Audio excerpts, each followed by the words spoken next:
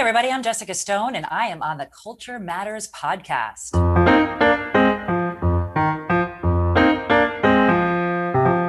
When you're developing your international business, one thing is often forgotten: cultural differences. The Culture Matters International Business Podcast does exactly that. Focus on international business and cultural differences. Chris and Peter guide you through the maze of business and cultural differences in every podcast episode. Get the global perspective here at the Culture Matters International Business Podcast. Good morning, good afternoon, or good evening. My name is Chris Smith, and together with Peter van der Lende, you're listening to the Culture Matters podcast on international business. We are currently on episode number 156, and if you have not subscribed to this podcast, then this would be an excellent moment to do so. You can find us on Stitcher, on Spotify, and on iTunes. Today's guest in this episode 156 is Jessica Stone. Jessica is an international journalist who can attest to the power and the purpose behind what we're doing here on the Culture Matters podcast. She has written a book sharing her stories of cross-cultural adventures and what she learned. The book outlines 20 lessons ranging from different parts of the US to China, Afghanistan, and Vietnam to France and Brazil. Let's get right to the interview. Hello, Jessica. Hello, Peter. Good morning. Good afternoon for you, Chris. Very good. Very afternoon indeed. Hey, hello, Jessica. Hello to both of you. I'm wonderful. Thank you. Good to be here. All right. Cool. Well, we had a bit of a stumbling start in a way, but we're here. This is something that was pre-recording before I hit the recording button in any case. All right. Peter is here. I'm here. Jessica is here. We know each other, well, at least a little bit, but the audience might not know you, Jessica. That's what it's all about. So if you can, please tell us a little bit about yourself. What you do, who you are, where you are as well, and what would you consider your so-called cultural frame of reference? And a cultural frame of reference is not 2 weeks in Greece or something like that. Usually that doesn't give you a cultural frame of reference. It might give you a nice tan, but usually that's where it stops. Yes, a nice sunburn for the record. I am an international journalist. I've worked for the last 20 years in a variety of countries, East and West, always based out of the United States. I'm currently based in Washington, D.C. And I also spent nearly half of those years working with the main Chinese network. So many of my cross-cultural experiences with Chinese people happened inside of a Chinese context in this country, going back and forth to China. I am by nature a Europhile. I speak French. I thought I would spend much more time working on issues related to Europe. But I see the future, and the future is very much one that is integrated with Asia. And I continue to write about U.S.-China policy and European. I'm fascinated by some of the things going on between Europe and China. And I work a lot more now in financial journalism, having needed to find the last vestiges of intellectual discussion in television media, which in my country is increasingly difficult, I would argue. But more recently, I've written a book called Crossing the Divide, 20 Lessons to Help You Thrive in Cross-Cultural Environments. It is very story-based. I share 20 stories from my personal experience and end each one with a lesson, going back to my childhood and the way I was raised in this country. And really just desire to give particularly young people coming into the workforce a cross-cultural mindset, because I argue that in the United States, we're still moving in that direction. I don't think we're as close to that as people in Europe are, particularly those in the Scandinavian countries. I know my Swedish cousins, for example, are much more multilingual and multifaceted with respect to traveling and understanding international cultures. But there are so many pockets of the United States that aren't there yet. And because of what we've seen during the pandemic, technology solves the problem of proximity, but it does not solve the problem of relationship and getting to know each other culturally and communicating with those observations. So I try to set the table in my book for those conversations. It is not an academic book, but I do recommend it as a good starting place. And I appreciate being here to discuss it with you. Excellent, great, fantastic. You surprised me a little bit. So you speak French with English with a French accent or not? Non, j'avais un professeur de Paris, donc j'ai entendu plusieurs fois que je parle un peu avec un accent parisien, pas américain ou canadien. Oh, okay, not bad. Okay. Canadian or French accent, that's good. The Canadian accent is incredibly challenging for me to understand. You might find the same, almost as difficult as West African French, but probably more so, I would argue. Yeah, I guess it's for non-English speakers, or not. I shouldn't say non-English, but not native speakers. It's sometimes difficult to even distinguish between the Canadian accent and the American accent. I was just maybe going to put in a question here, Chris, if you're okay. No, go ahead. And that is, you mentioned China and France specifically, and also in your book, which I actually have right next to me here. Oh, wonderful! You're talking.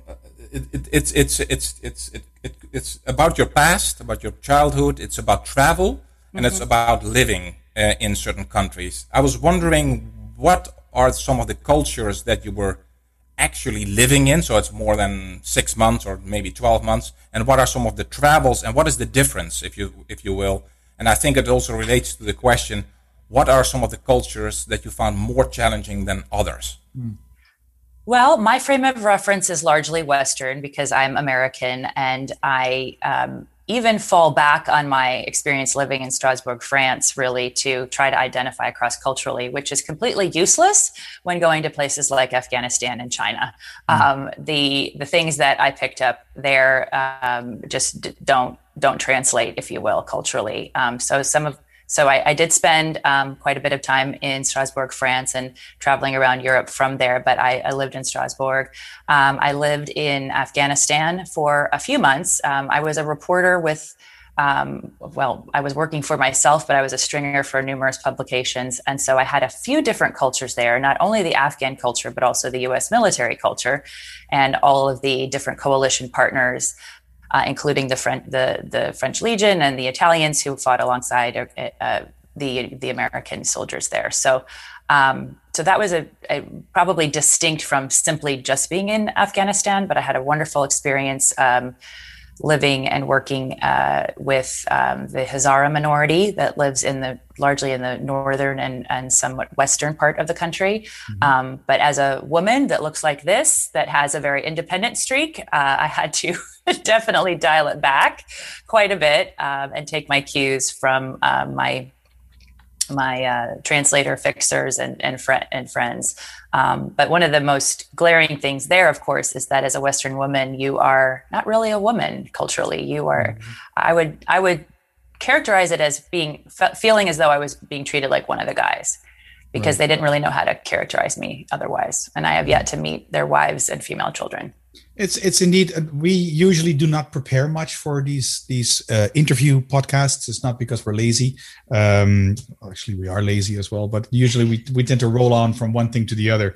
And indeed, this is one of the next questions that I had in mind that I prepped as well, is because you did mention Afghanistan, and I've never been in Afghanistan. I've had decent experience with Indians as well, and they also treat well. There's gender equality is still in its infancy, if that makes any sense. I mean, before hitting record, we were talking about gender neutral words in the English language. Words like fireman, for instance, should it be chairperson or rather the chairman? Should it be or et cetera, et cetera.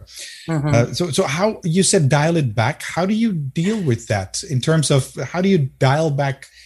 Do you wrap yourself more in clothes so that you're invisible? Or I do think that. Like that? Yeah, I do think the way that you dress is a big part of it. The more covered you are physically, I feel, for me in particular, the more, and particularly because I don't have the Pashto or the Dari languages mastered, I was already in a sort of removed status in terms of being a much more observer than you're covered head to toe. As a journalist, I'm also often looking through the viewfinder of a camera or using a microphone and trying to be inobtrusive.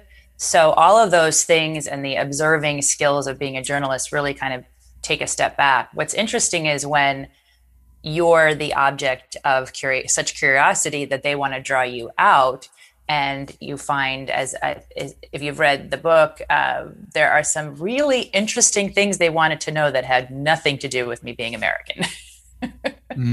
True. So that's what you mean with the your lesson 17. It's culture is experienced differently by gender.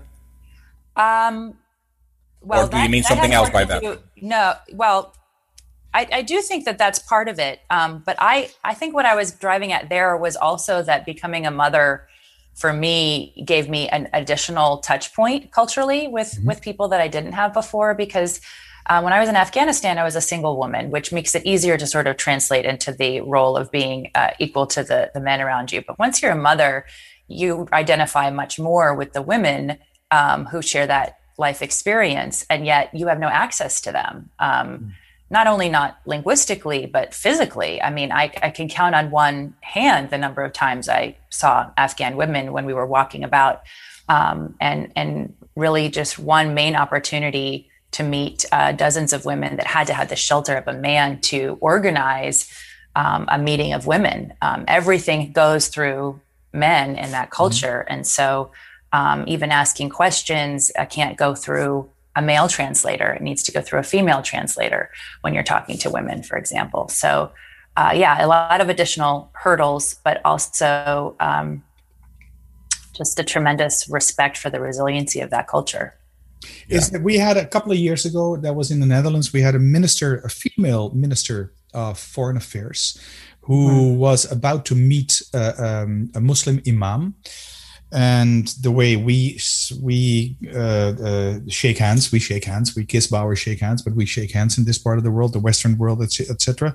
And this guy, this imam, refused to shake the hand of this woman. Right. She was really confused about this. She evidently wasn't prepped for this either. Have you been in a situation like that where you were totally like ignored and just put aside, like, okay, you're just a woman? And if not, or if yes, what would be the tip that you could give, or the idea that you can give if a woman finds herself in a situation like that? What do you do? Well, I don't think, yes, I have. And sometimes even now, if it happens in the US with an Afghan man, which it has, I'm caught off guard because I'm sort of, I'm in my culture and I'm sort of programmed that this is the way we do things. So when they bring their culture into play, it sometimes surprises me. But I think the important way to greet somebody there is just to nod and make eye contact, and then quickly avert your eyes. That's it. That is the only thing you would do. You don't put out your hand to shake hands or anything like that. I don't want to be rejected for that, and I don't want to make that person uncomfortable because that is uncomfortable for them. Okay. All right. I think it's sometimes as a good tip is also this, of course, what you call the bow, hand, and shake, Chris, or what is the order you use those kiss, words? Kiss, bow, or shake. That's the title of a book. That's why. Kiss, bow, shake. Yeah, exactly. That's kind of like the outcome of something that comes earlier in my mind sometimes, and that is you will be completely maybe thrown off guard or completely surprised if you didn't know this, right? So if you're going from the United States to Afghanistan and you're kind of like maybe naive and you think everything is the same, you will be facing this. You might be shocked and you might be upset or angry or sad, right? And the same thing is true about the Dutch always, because I always tell people, Americans, if they go to the Netherlands to live and work, say be careful because the Dutch will tell you as it is, and it might hurt. It's not that they are trying to be rude or anything. It's just the culture. So similarly, if you go to Afghanistan, that's a culture shock. You talk about culture shock as well. I think it's lesson, I have it somewhere here. Culture shock. I don't know that I was explicit about culture shock, but yeah, there's one. Now I have to look at my. But maybe I think you mentioned culture shock, and you mentioned there is a lesson to be learned. So maybe that's a good segue into that question. Like, I need to find now which one it was. We talked about it just before we went on, Chris. Yeah. I'm looking through the notes that you put here, but I can't find it that fast either. No.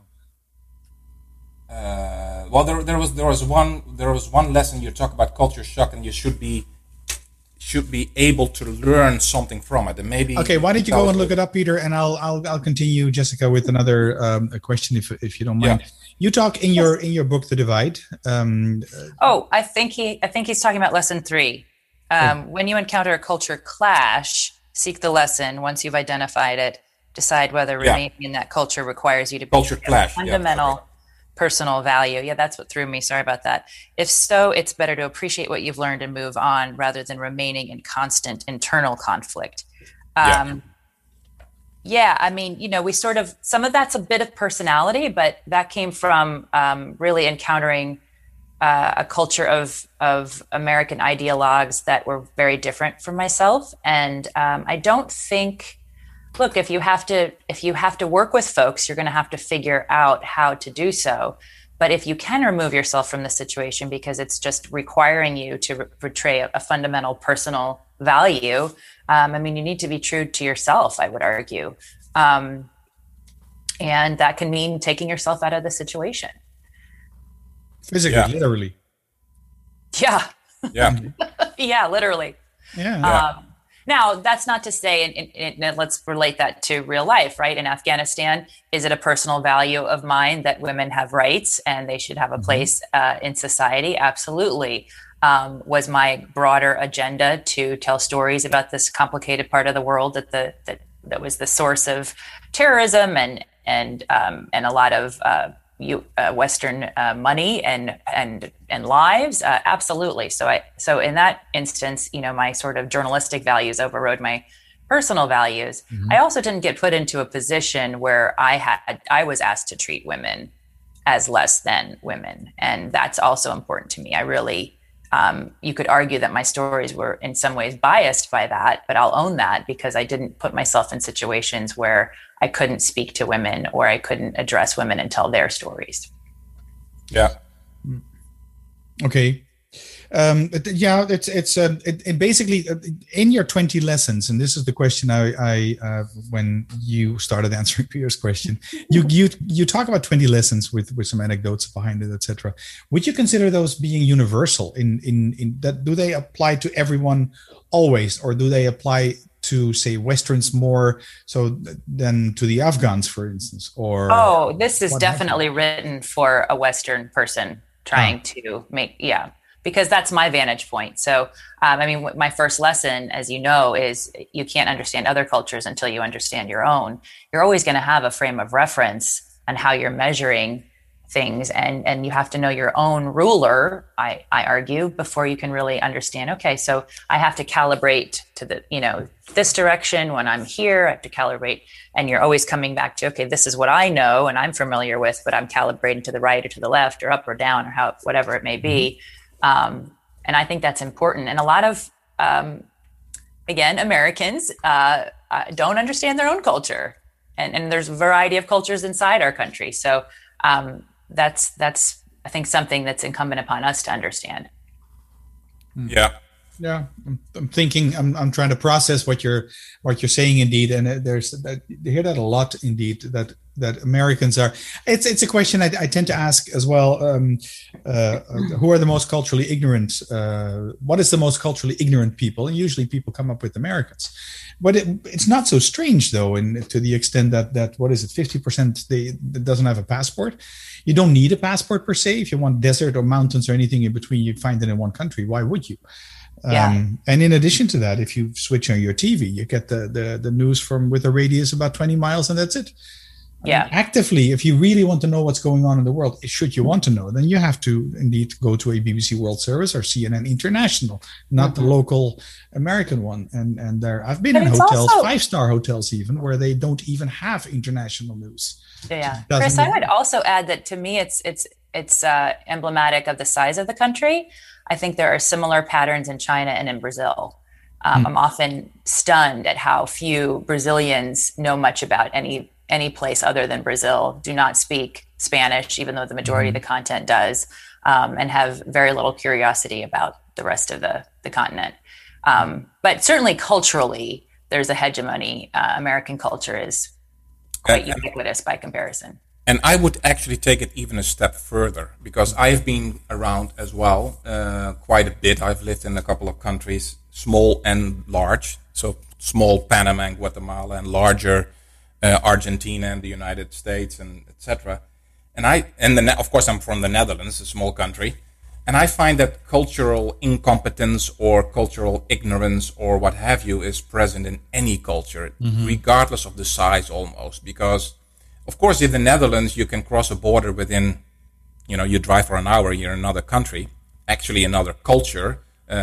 German culture, national culture, but even within the Netherlands.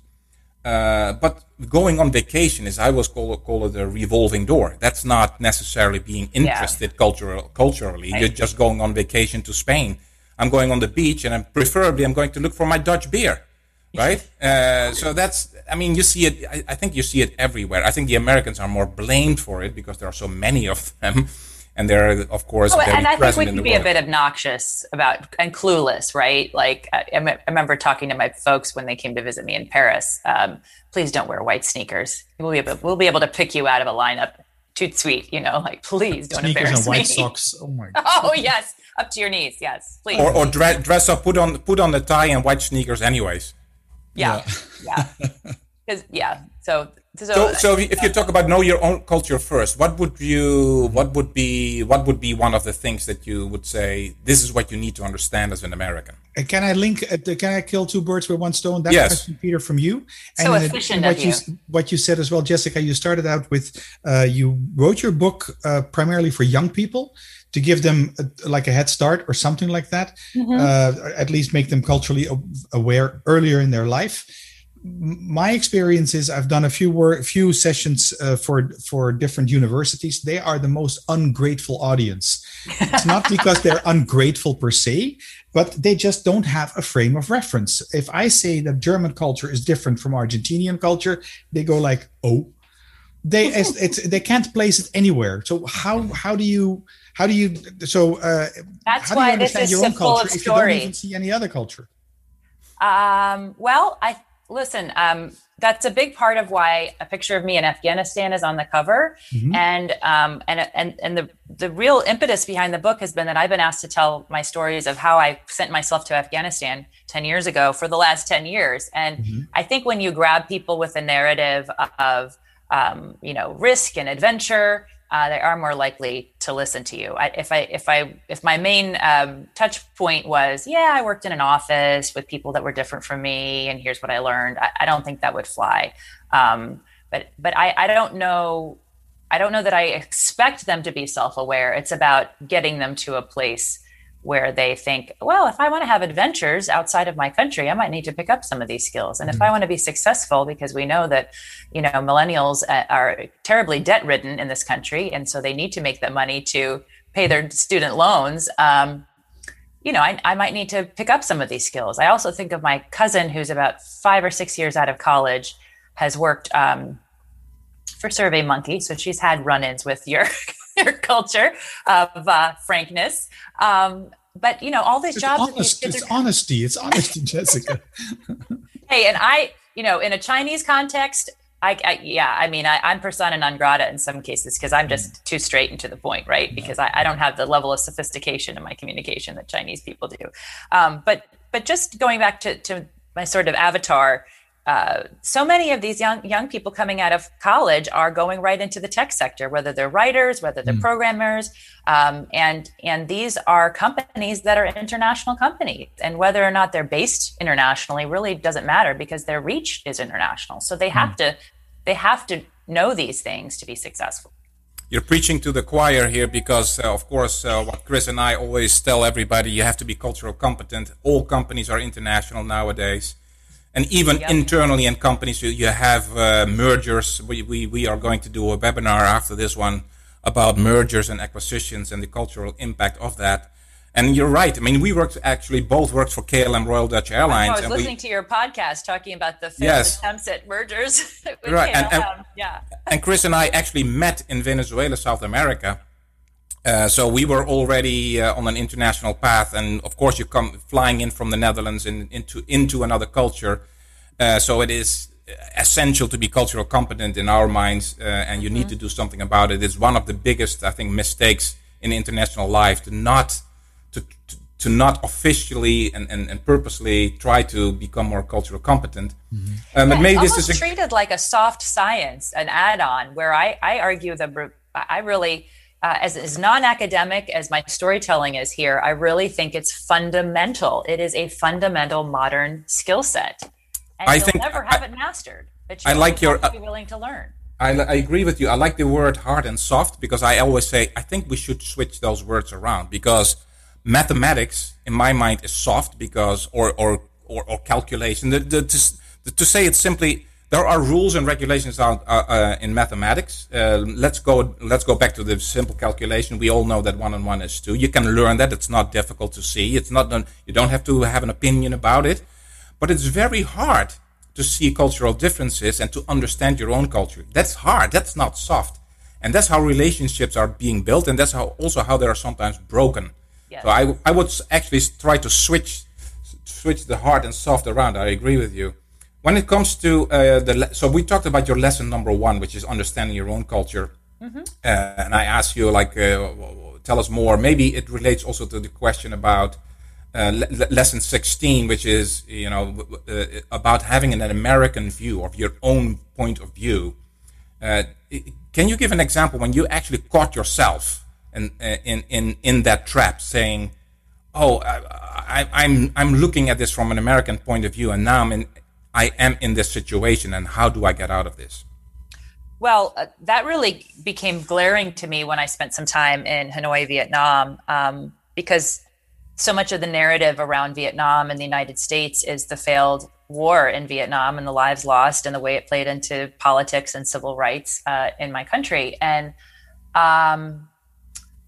I had really no idea how warm and welcoming the Vietnamese people that I encountered would be to me, given that in my mind, I represented not only a failed war, but a country that tortured and eviscerated parts of the natural world and has left, hundreds of people, thousands of people crippled from landmines. I mean, it's not a beautiful part of American international involvement to think about what happened in the Vietnam War. So yeah. I was totally overwhelmed, surprised, and taken off guard by the receptiveness, and spent some real time talking to people about why that was. And it was fascinating, the stories that came out of that, because that Confucian ideology of harmony and reconciliation and making peace really, and the economic imperative, they own that,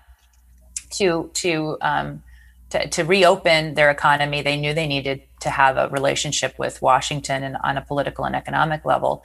But that doesn't necessarily translate into people liking you or welcoming you when you touch down into their country. And I really found a warmth that I didn't expect to find, and kindness that I didn't expect to find, particularly in the northern part of the country, right, where the United States was even were the enemy at that time. More the enemy, right?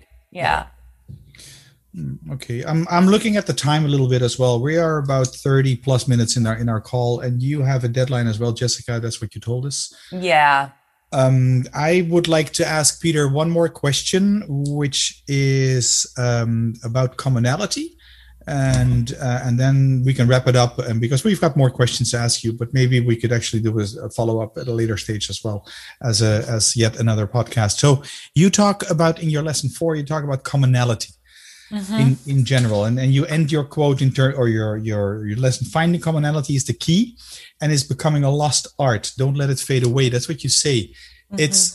It's something I'm not sure if I agree or whether I misunderstand this. I think people ask me as well, what should we focus on the differences or the things that we have in common? My take on this is that you have to focus on the things that we have that are different, and not on the things that we have in common, because usually we take them for granted. And the analogy I tend to use is that if you have 2 or 3 or 10 pairs of shoes, then you don't realize you're wearing them unless that 9th pair, the left shoe, always hurts when you're wearing it. You will always feel that. Always. It will just not go away. So focusing on what you have in common is for us, at least for Peter and I, led to the failure between Alitalia and KLM, because that's the approach they took. Look what we have in common. Well, not a lot. What we do have in common is we both speak English, we have an airline, etc., all this kind of stuff. It just miserably failed. So my lens is not business to business, it's person to person, and it's establishing relationship through the lens of finding what you have in common. And then I do think you should explore the differences together and have a conversation about it. If you and I both have children, for example, there's a point of commonality. We might both like the same sport, the same music. Start there and build backwards. But I think that's how you get to this place where you highlight and explain the differences. And coming in as a student is really critical to say, I don't know everything about your culture.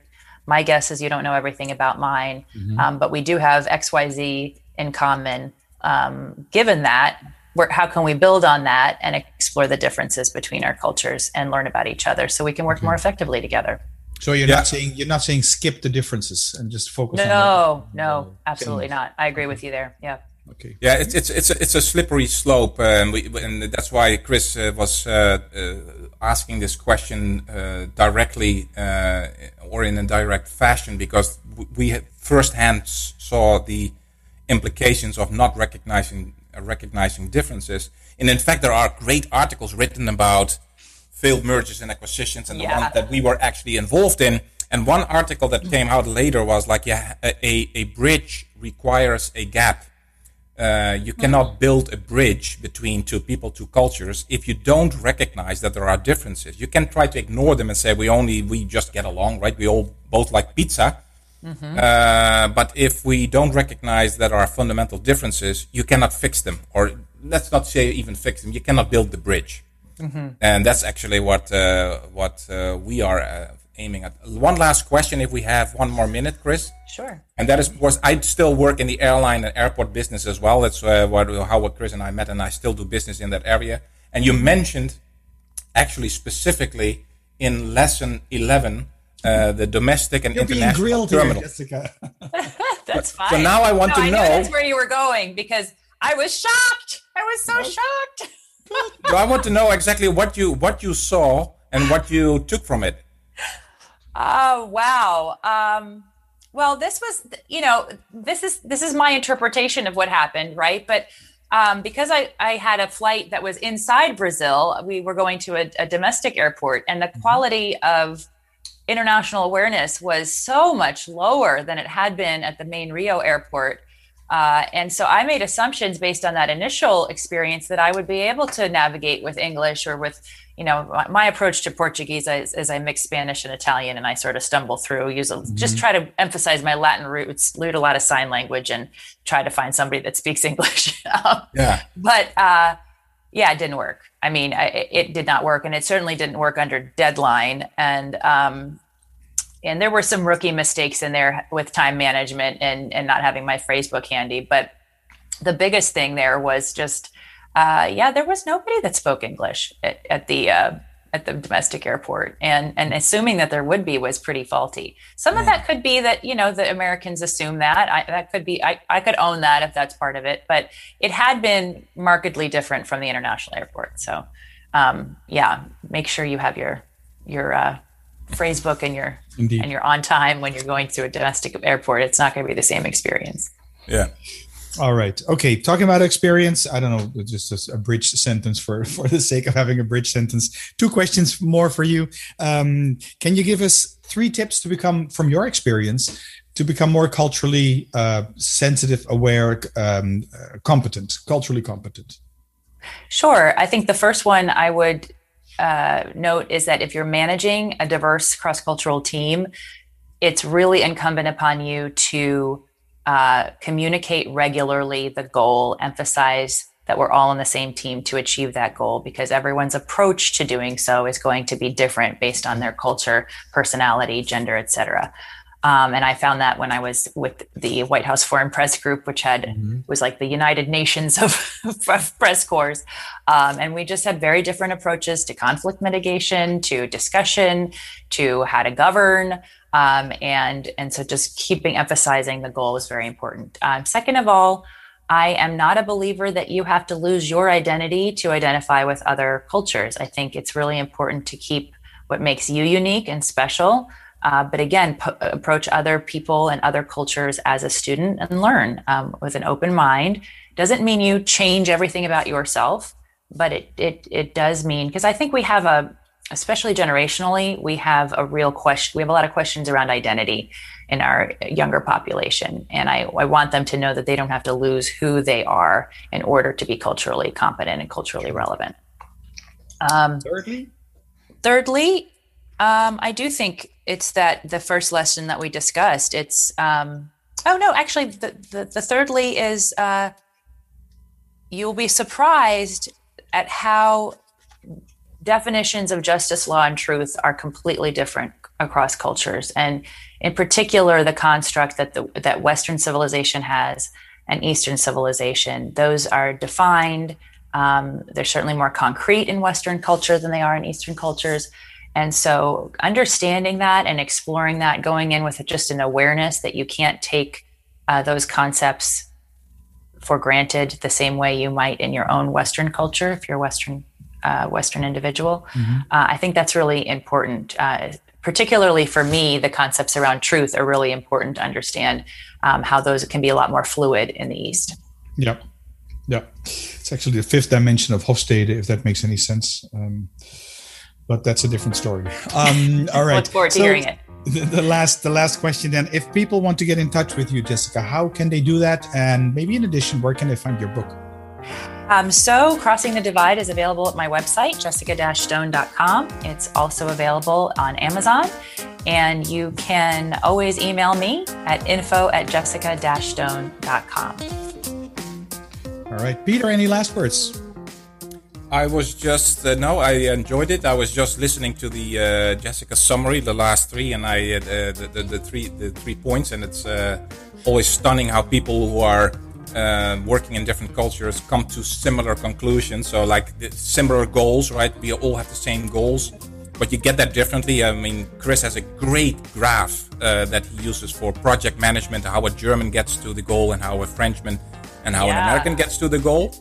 So it's the trial and error American way, or it's the German engineering way, but the same goal, right? We need to get there. So that's a great one that I love that how Chris put that together. And then the second one I love too is like you don't have to lose yourself. And I always tell people, do not do as the Romans do, right? This whole thing like do in Rome as the Romans do. Please don't do that. Yeah, I mean, the world would be a lot more boring if we were all the same, right? Exactly. Very much. All right. Thank you very much, Jessica. Peter as well. Thank you so much. I wish you all a great day. And well, that's it. And we might actually plan a follow-up. Who knows? Yeah. Hey, I would love to. All right. I can always learn more from you folks too. Sure. Okay. Bye. Bye-bye. Thanks, Jessica, again. If you haven't subscribed to this podcast, the Culture Matters podcast on international business, please do so. You can do that in iTunes, in Spotify, and in Stitcher. And while you're there, why don't you leave a review in iTunes? And the more stars you give us, the better it is, and the more people can find us, as a matter of fact, as well. The music you hear in the background is from Bensound. Check them out at bensound.com. 2 weeks ago, in episode 155, we were talking about the cultural implications of mergers and acquisitions. So make sure you check that out as well.